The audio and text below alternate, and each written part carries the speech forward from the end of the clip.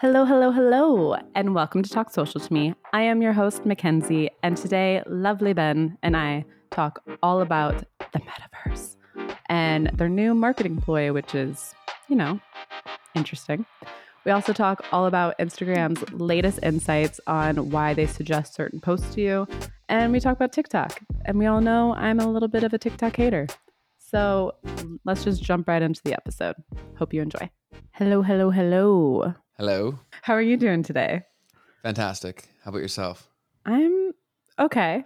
That sounds way more ominous than what it meant. I am just tired today. We'll liven you up with some stimulating conversation. I don't know if you read this, but I'm in like an NFT for girls. I hate that. I hate that terminology, like NFT for girls, but it's just like women who want to empower other women and to like crypto and NFT. Yep. And I got a newsletter from them the other day that was breaking down like different news articles and different things, kind of like what our newsletter does. Talk Social to Me. Please subscribe. And there was something on there that really caught my attention because it was about the metaverse and something they're doing with marketing.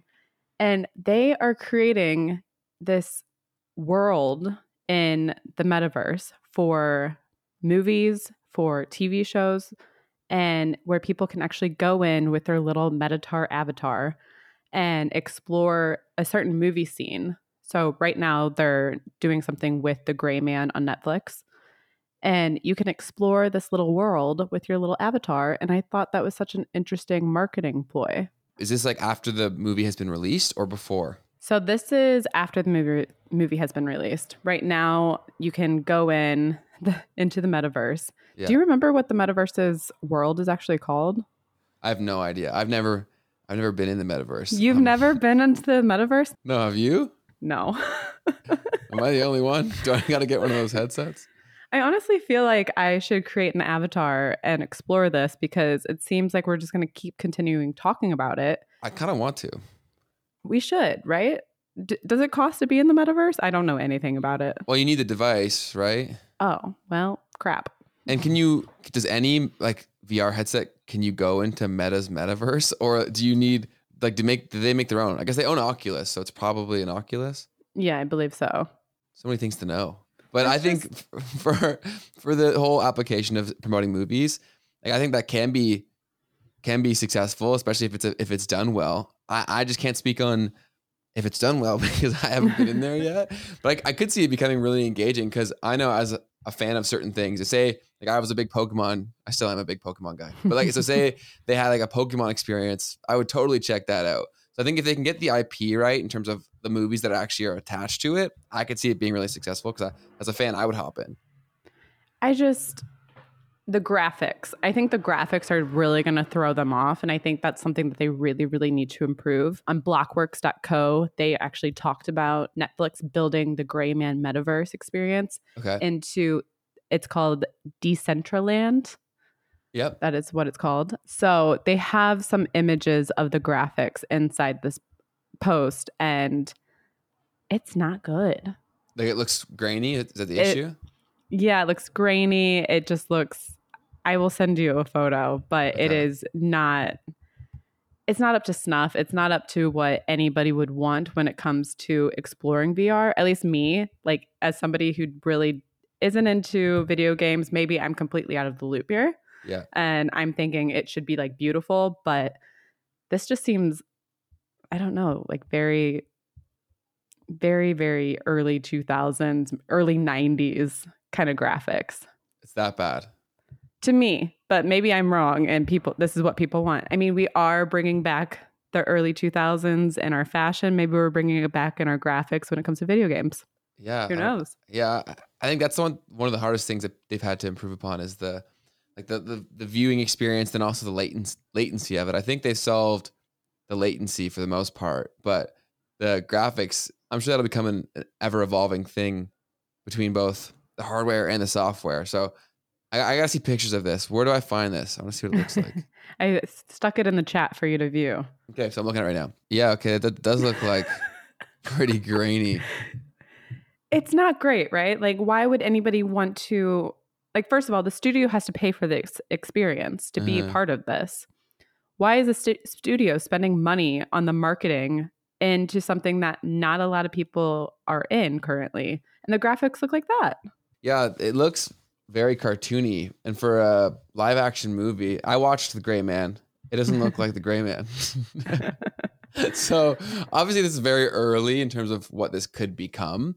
But yeah, I wonder who's benefiting from this more. Is it Meta or is it these movie companies? I don't know. This is strange. I'm curious also if this is the first time I've ever heard about this, and it's been around for a bit. Yeah. So, like you said, I don't understand who the target audience is. If it's been around, I haven't heard anybody talking about it until like 2 days ago, and I had to search for it, or I saw it on a newsletter. I only heard about it from you, so I had no clue. Where is this more advertised? Like to people on Facebook, or is this something that Netflix says go over to Meta, do this? I'm curious if it's that or if they're just trying to target people who are in the crypto NFT world, because Centraland is very much targeted towards NFTers. Yeah. So I'm curious if that's who their main target is. But NFTs are on the decline at the moment. The cost of them, just people buying into them. So, and Meta obviously is going super hardcore towards NFTs. And do they know something that we don't know? Like what's going on? Like all of that. Well, I think their NFTs are slowing down in general, but it's going to be very cyclical, I believe, in terms of NFTs adoption. So this was probably put into effect while it was still super, super hot. And by the time it's rolled out, it's no longer as hot, but they still already made it. Do you know what I mean? And I'm sure there will be a resurgence of NFTs in the next, like, who knows, 6 months, a year. These things come and then they go, and then the court of public opinion's like, oh, NFTs are back. And then everything starts going up, the price of them, the interest of them. Like we're very emotional creatures, and we kind of ride with what everyone else is doing. So once we decide that NFTs are back, they will be back. So I think the technology will be massively adopted, and maybe this is just maybe why it looks so grainy and everything is because this is very early. Yeah. And also you can change things. You can still buy stuff in Decentraland. Like you can still purchase clothes. You can purchase different like things for your Meta home. I really need to buy into this because I don't understand what's going on. But it's like we're going to have, and I've told you this and we've talked about this on the podcast, I do think in the next 5 years, we're all going to be in a virtual reality. And I know that sounds very extreme to a lot of people. Like when I talk to friends who aren't in social media and they hear about this stuff, they're like, no, there's no way. There's no way. But think of how quickly social media progressed when we first got it in 2010, 2006 with Twitter. Like it quickly evolved and we quickly all adapted to it. Like a lot of people don't like change. Obviously, there are early adopters, but for the masses to come along, it takes some time. Like, for example, there was a ton of articles about the internet being a fad. Like, and look back on that and how poorly that has aged. So I think technology wins, and eventually, although people are scared by it, if it is a superior way of doing things, it will eventually win. And so if the right minds are there and they can make the right experiences, it's just a matter of when, not if, in my opinion. So I think the 5-year timeline is probably pretty accurate because I think the cost of the wearables will go down. I think the ease of access will go up, and also like the ease of the user experience. I think that's another thing. It's not just getting the device; it's also figuring out how to use it. Like these are a lot of things that the average person just doesn't want to sign up for. No, and I also think that, like you said, there needs to be more and more people adapting to it, which I think is going to happen. Obviously, we've talked about during Amazon Prime Day, the cost of some of the devices that Facebook was selling went down, or they were just basically giving them out for free. Yeah. So, and I think that is key because that's a really good marketing plan to get more of these devices into people's homes. And it's similar to how Amazon Alexa works, how Google Home works. The more and more people that get these into the homes, it's easier for them to be like, oh, well, let me just try this out and let me experiment with this and see how it is. And then eventually we're just going to slowly roll into all being part of the metaverse.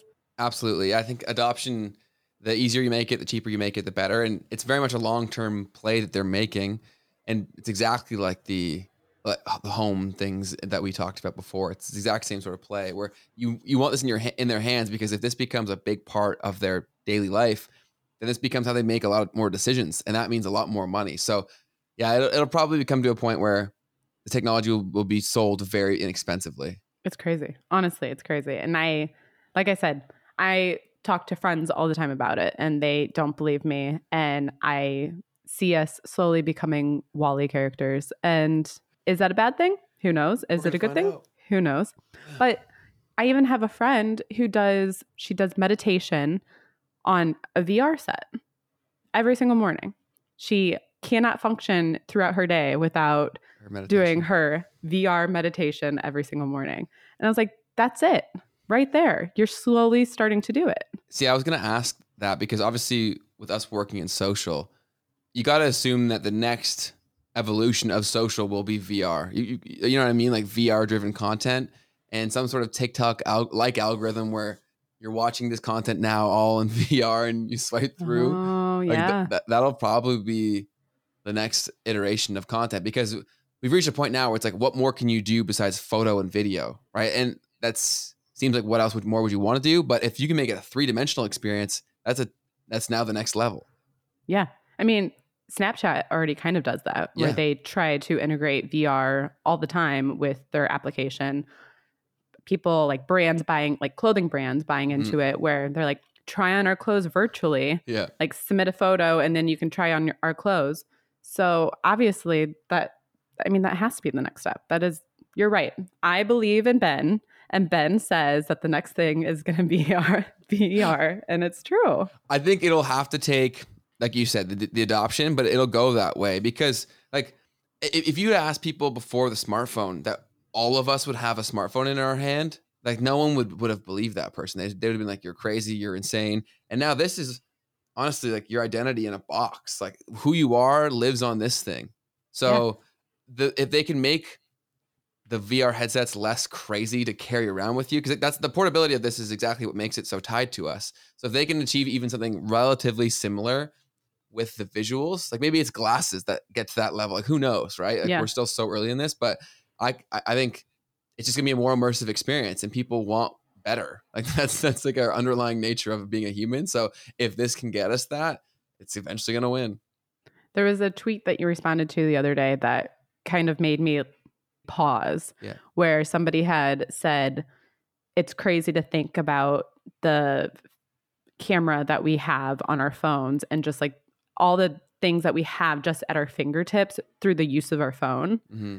And you responded like, yeah, I think about this all the time. It's absolutely wild. And I don't know why reading that made me go, holy shit, that's so true. Just everything is at our fingertips all the time. It's absurd. In this little box that I'm holding in my hand, and if you're just listening, I'm holding a phone in my hand, there is now a computer that previously would have taken up a home in terms of computing power, a 4K camera that would previously have cost like hundreds of thousands of dollars.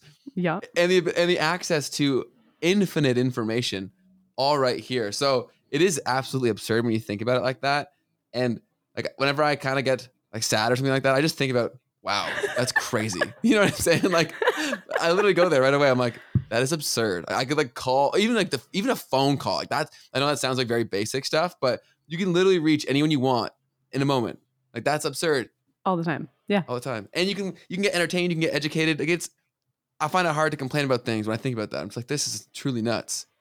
I will say I went to a festival this weekend and there were like 16, 17-year-olds there. Yeah. And on the train ride back, there were these kids trying to figure out a disposable camera, just the little like twisty ones that you point and shoot. They actually had one. They had one and none of them could figure out how to make it work. That's amazing. They're like, what do you do? And I'm sitting there like, yeah, I was just like, you twist that and then click that and that's it. That's done. So and crazy. They thought it was the wildest thing they've ever heard. They were just like, what do you mean? You can't see the photo? I'm like, that's the point. That's the point. Yeah, that's the whole thing right there. I was like, your generation, I say this like as if I'm the oldest person in the planet. Jesus.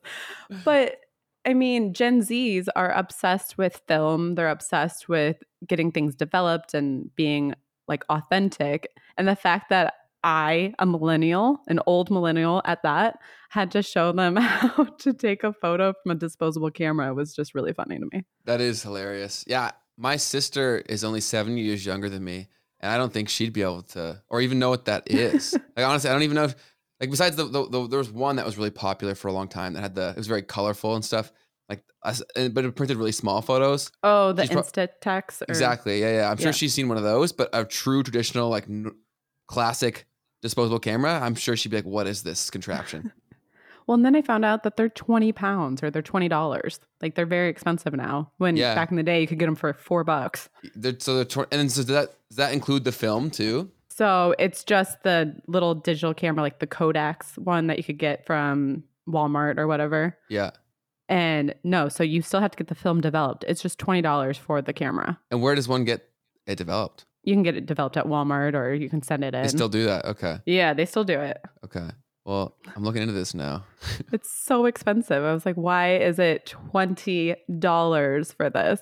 Yeah, that's probably a few things, like the scaling issue, because they're not doing as many of them, so they raised the price.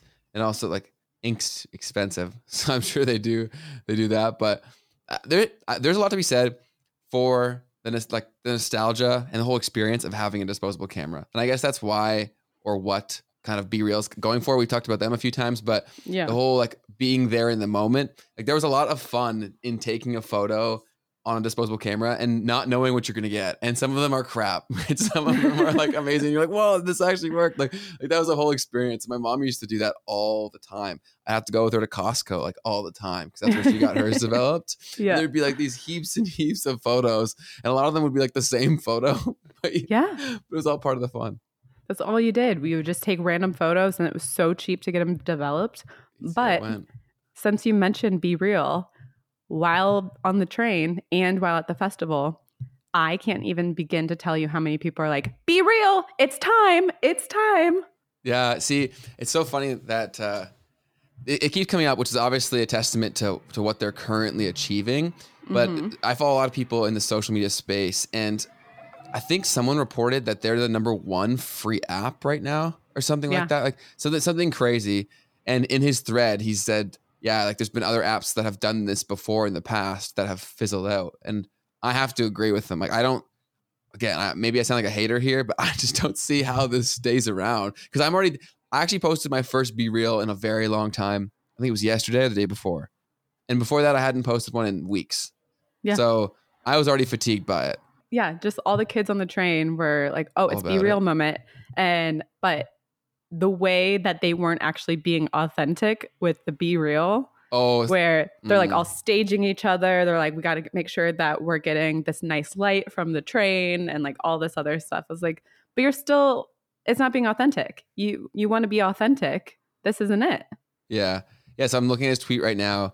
Brendan, I think it's Gone is how to pronounce his last name. He's awesome. He talks about social media stuff all the time. And he's like, BeReal is having its moment in the sun. It's the #1 in the App Store, and it's celebrated as the Instagram killer. He's like, but we've seen this before and it won't last. And I have to agree with him. But I mean, it is an interesting point. And I wonder what are did he mention the other apps that tried to do the same thing? Yes. So he mentioned, not the same thing per se, but that had this same kind of huge rise and then drop off. So he said Paparazzi. I don't even remember that one. So, that was a couple months ago, and that was a couple months and it's already died. Yeah, honestly. There we go. A few months ago. Clubhouse, that had a pretty long one, but that was in my opinion, that was so timing driven. Like that was the pandemic that made that success. Those are the two that he mentioned. He said, while I'm rooting for BeReal, it won't last. and I have to agree with them, man. Like a lot of people who hate on these social media platforms, they don't think about the logistics behind it. And as almost all of them now at this point are publicly traded companies, like that matters a lot because that totally dictates their entire decision-making, the feasibility of the whole business. And they are businesses. As much as we want them to think that they're just purely this gateway to an audience, they're a business first. And that's where I see BeReal having a lot of trouble is how do they make money? They don't. Yeah. And I mean, like, how do they ever? And so we live in a world of startups where they can run a loss for a long period of time. But I've actually spent a lot of time because I'll just randomly think about things at night. And I was thinking about BeReal and I was running through scenarios of like, how do we turn this into a business? And I was struggling to come up with ways that would be long-term viable and sustainable for the kind of overhead that this would require, right? Like people don't think about how much goes into an app. Like you need a maintenance team with developers. You need servers to maintain all the distribution of content. You need like customer support. Like there's so much that goes into making this function. It's not just a photo. You know what I mean? So Yep. I can only imagine their overhead, and I can't think of that many ways where you could make a ton of money. The only thing I could think of is if they put ads in between the images, but then that's going to kick so many people off the app because they don't want that. Yeah, then we're Instagram. Like Yeah. then it's the same thing, and that's why. So disruption is very difficult in this space. And that's why it was so cool that TikTok achieved it. But that's because they had something that was different. Like, and their difference was the algorithm. Like their algorithm was unique. So I don't know how BeReal is going to get that kind of unique innovation, but I hope to be proven very wrong. If you're involved with BeReal, please prove me wrong. I want to be wrong. We just want to see people succeed. And you know what? We love social media over here. We love competition. So that's what we want. It gives us something to talk about too. So I appreciate you for grinding and getting up to number one. And I am rooting for you. And I think I just think about money there. And I'm like, how do you do that? Yeah, it's going to be incredibly challenging, but kind of a little bit of a segue. Yeah. Ooh. Talking about recommended post on Instagram and just like seeing ads and things. Recently, and I think it was just actually last week, Instagram shared their insights into how they actually suggest posts to you. Okay. And honestly, it's not rocket science. It's felt very like, oh, well, no Obvious. shit. Yeah, because they were like, it's the algorithm. We see what you like. We see what you're engaging with. We see what you're sharing with your friends. However, I was like, well, isn't that just the explore page? Like if you go to the explore page, wouldn't that just be all the stuff that you see there? The key difference, though, with the suggested post on your feed is that they're trying to make it seem like you could already follow that person. Yes. So you're scrolling through and they want to share content. So the algorithm basically looks at everybody you follow, sees what kind of posts that they already put out there. And so the algorithm is suggesting posts that could already be in your feed from people you follow. Yeah, it does make a totally different experience. I agree. And so I do snooze all of my suggested posts for 30 days. I am that person. I know. Oops. But before I did that, or before they allowed that option, I sometimes would get thrown off where I'd be like, oh, that's a really cool post, and engage with it. And I'm like, oh, I wonder who did that, and scroll up a little bit, be like, this is a suggested post. And I was like, this is what they're trying to do. This is how they're trying to get small content creators, even bigger content creators, to grow on their platform, because somebody will see it in their feed and be like, hey, this is really cool. I'm going to follow this person because this looks like the content that I would want to follow anyway. So in that, it then leads me to ask you, why'd you turn it off? If you're saying that it worked, and then you're saying you turned it off. So what was it about it that was the issue? I think it was because I was getting too many. Okay, so it was the volume of them. Yeah, which they agreed, which Adam Mosseri, sorry, Adam, our buddy, our boy, even he agreed that they rolled it out too quickly and were sending way too many suggested posts on people's feeds. Okay. But I think if the volume of it was less, I would have kept it on. Okay, so just the sheer number of them in your face. Yeah. Okay. It was just every other one was a suggested post. And I was just like, I don't want this. Yeah. So you follow enough accounts where there probably is enough content to show you a decent amount. But for people that aren't following that many accounts, how do you suggest they would handle that situation? Because if what do you mean? Like, so if someone's following 100 people and they don't put suggestions or many suggestions into someone's timeline, there's not gonna be enough content to show them to keep them on there for longer than a few minutes max. So like, how would you suggest that they handle someone in that situation? Ooh, I really don't know, to be honest, because I think I follow probably about 800 people. I don't follow like a ton, but that still is a lot. I think for me, it was distracting because I was seeing so many. Yeah. And I think maybe, I don't know how you I don't know. I'm just like, this is where Instagram is right now. And you can tell, like, they're also trying to figure out this end goal for themselves and keeping people on the app. And I think there needs to be a balance, but how do you get that balance? I do not envy them trying to figure out this solution. Yeah, I was actually thinking about making a post because obviously I roast, in good fun, I roast Mosseri a lot on our TikTok. And so I was actually thinking about doing just like a talking head one, being like, he's trying his best, I think. You know what I mean? Like, because like, but honestly, yeah, like we all can sit up and say, oh, like we can all be backseat CEOs and say how easy it would be to change this. But there's so much that goes into these decisions. And also you can only do so many things, and you can also only change so many things. So I think they're trying. I still think that Instagram has so much value for a lot of things. And I still think there's a lot of things that they do better than TikTok. Although people love TikTok. Plus, I've been seeing a lot of people blow up on Instagram as of late because of how hard they're pushing Reels. So if you get behind that, you're going to get traction. But I get why people are frustrated. It's just you're bound to have this problem when they throw so much into one thing. You know what I mean? Yeah. Like eventually you're going to be like, how do you have the perfect mix of everything when there's 400 things to put into the equation? Like that's a very hard recipe to hit. I was talking to our podcast editor. Hi, James. This week or last week about how his entire feed basically is Reels. Yep.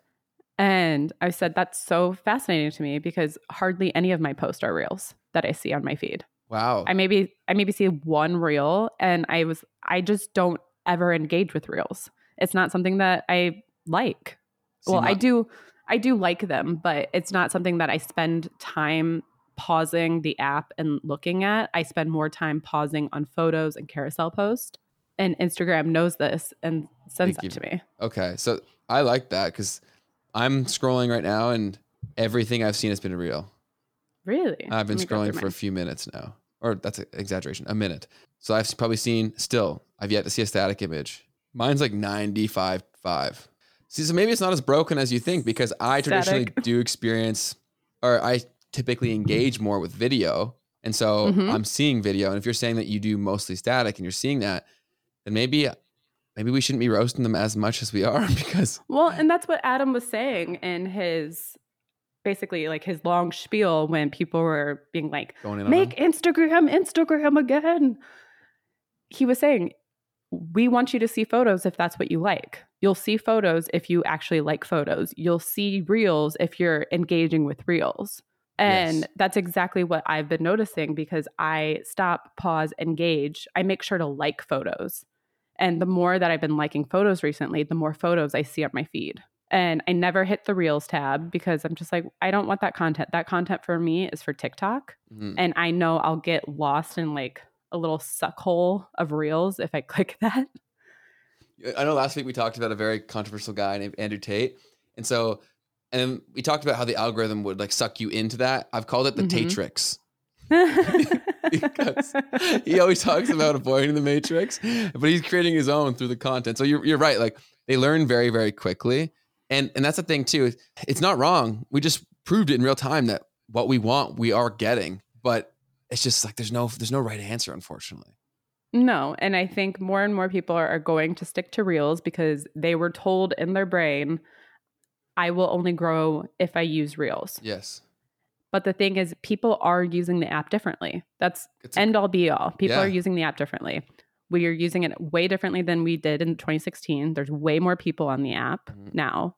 And unfortunately, we follow way more people than we did in 2016. So we're not going to see all of our friends, all of the content creators that we follow. We're not going to see all their content. It's just not going to happen. No. And what you just said there was a fantastic point as well, because the value or connection you have with your audience matters so much more than the sheer volume or size of it, right? And I think we all get so fixated on the sheer number of people. But if you're getting in hundreds of thousands that are very low value or not that interested, I'd rather have who I could attract for more engaged content, whether that be static. Maybe I'm trying to reach 100 Mackenzies. I'd rather reach you with the static images than 100,000 Bens that follow way more. You know what I mean? That aren't the right people. So I think if you can still get in front of the right people, that's what matters more than the sheer number of people that aren't that high value to you and your business and your goals. Exactly. And this is going to be a weird example, but I always think of this example. Dua Lipa. Yes, she's a celebrity. Yes, she has thousands and thousands and thousands of followers. She never posts a reel. Really? And she has some of the highest engagement on Instagram. That's a great example. Most of her stuff is carousel post, but it's because people engage with her content. They love her. They want to follow her. They want to see her. So they're engaging with her content. And as soon as they engage, her posts go to the top of their feed. Yeah. And that's what's going to happen with all the people that you follow. Yeah. If you're engaging with a certain part of their content, it's going to show up on your feed. 100%. Yeah, great. And I think that's another great point you dropped there too, is that great content will win. So even if they're saying that they're going to push Reels, so Reels may be an easier route to grow if you do them. But if you have great static images, I still believe that you're going to find a way to win. You know what I mean? Like if they track the use of the app. So even if a smaller percentage of people see your static image, if they love that static image, it's eventually going to get pushed to more people because Instagram's not going to turn away bad data because it helps them run their business. So if they think, okay, that this is going to help us be more successful, then it's going to work. And that's why I think there are tons of people who are still finding quick success with, say, like quotes and things of that nature that are static because they're writing great content. Yeah. And I've talked about her before, but a friend of mine, she writes poetry. Yes. And she just did her first reel. But she's been doing this, I think, officially now for 6 to 8 months. Okay. She has 25,000 followers in the past 6 to 8 months. She started it all from static images. And it's just poetry. How did the reels go? Was it more successful, less, about the same? Ooh, let's see. I saw it and I didn't engage with it. Oh, no. I'm a bad friend. I'm so sorry, Lindsay. You truly I'm going to engage reels. with it right now. So her normal posts get about, you can see this, like 2,000 likes. Yeah. A static image. Okay. That's a lot. Here's the reel. It only got 390 likes. The reel. Wow. And how long ago was that posted? That was posted July 26th. So almost a month ago. Okay. Wow. Yeah, see, I would guess that maybe because she just doesn't have enough positive data when it comes to that kind of content.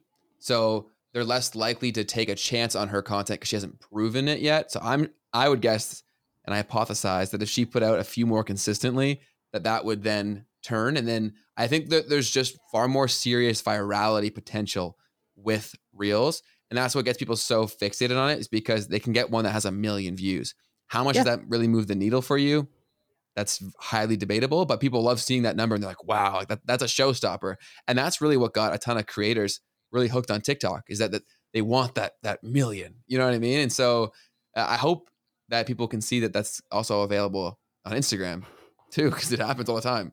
It does. It really does. And I'm curious, do you actually engage with reels or TikToks? Like, does it make you like it? Do you comment on them? Or do you just kind of look at it and go, watch the entire thing and then scroll? Yeah, so I try to limit my consumption as much as possible because I'm aware of how addicting it is. But when I'm in there and I use engagement, I mostly do it just for storing purposes. So I save things into lists and categories more than I do like I've probably liked in my whole time on TikTok under a few hundred things, which that number sounds high, but that's so low when you think about how many things I've consumed.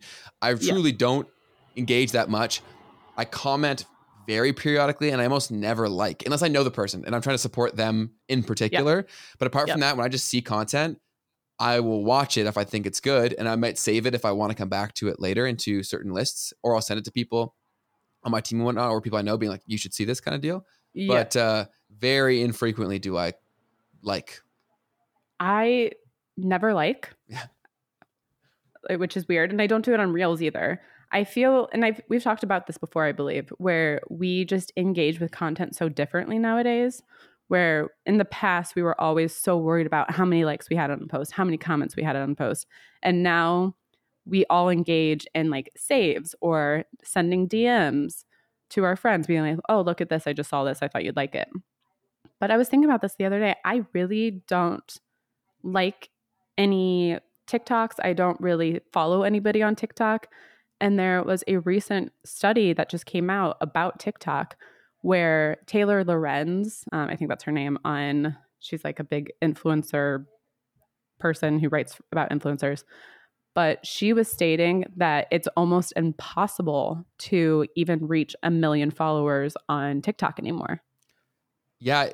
One thing I've noticed is that, and they probably do this to keep creators going, but there'll be spikes and then very slow growth and then a random spike, probably right when they know that you're right about to quit. And then they give you a spike They're like, come of on dopamine in. and they're like, I've got you again. And then they slow it right down and then shoo, shoo. But I will also say that naturally kind of happens because a lot of people, whether they're knowing this or not, they have like a niche and then occasionally they'll touch a far more broad appeal topic and then like that will go viral. And then it starts this, right? So if you see people that are covering wildly universal topics of interest all the time, they can still go viral, I would say, but it takes that to reach the masses.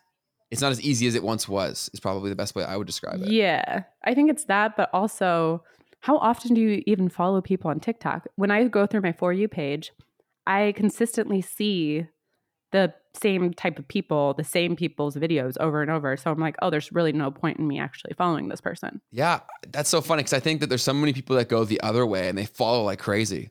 You know what I mean? Like they follow because it's so easy to just tap that button and not think about it later. But so I guess that shows you that it doesn't really matter because I'm sure there's a ton of people that follow a lot that never see those people ever again.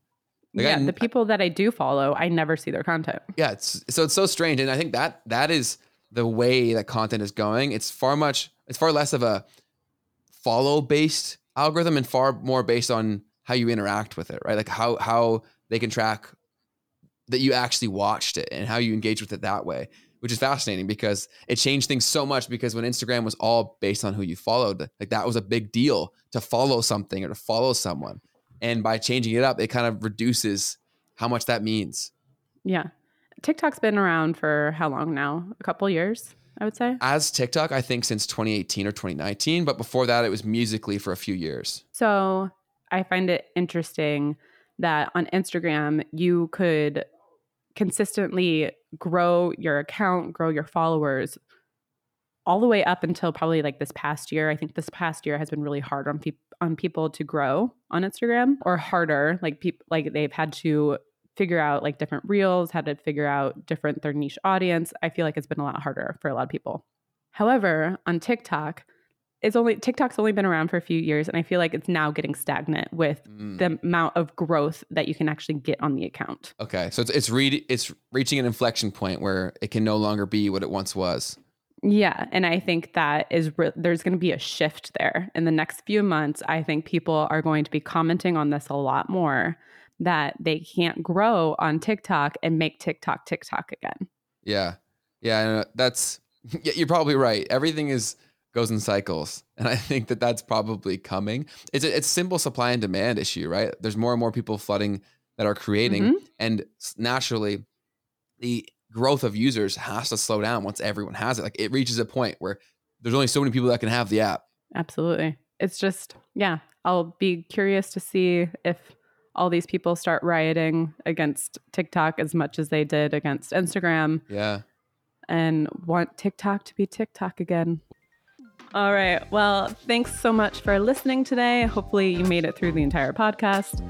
And we are so appreciative. And if you like this, please give it a 5-star review because it helps us get into the ears of more people and on the feeds of more people. And that would just make our days. Absolutely. Thank you, as always, for listening. And be sure to check us out on all of the socials. We are everywhere. We're on TikTok, Instagram, YouTube, and we have a fantastic newsletter called, it's also called Talk Social to Me, correct? It is. It is called Talk Social to Me. See, everything has a purpose here. And it is great. So go ahead and subscribe to that. You will not be disappointed. No, you won't. I hope not. All right. Well, we will catch you next week. Thanks for listening. Bye. Peace.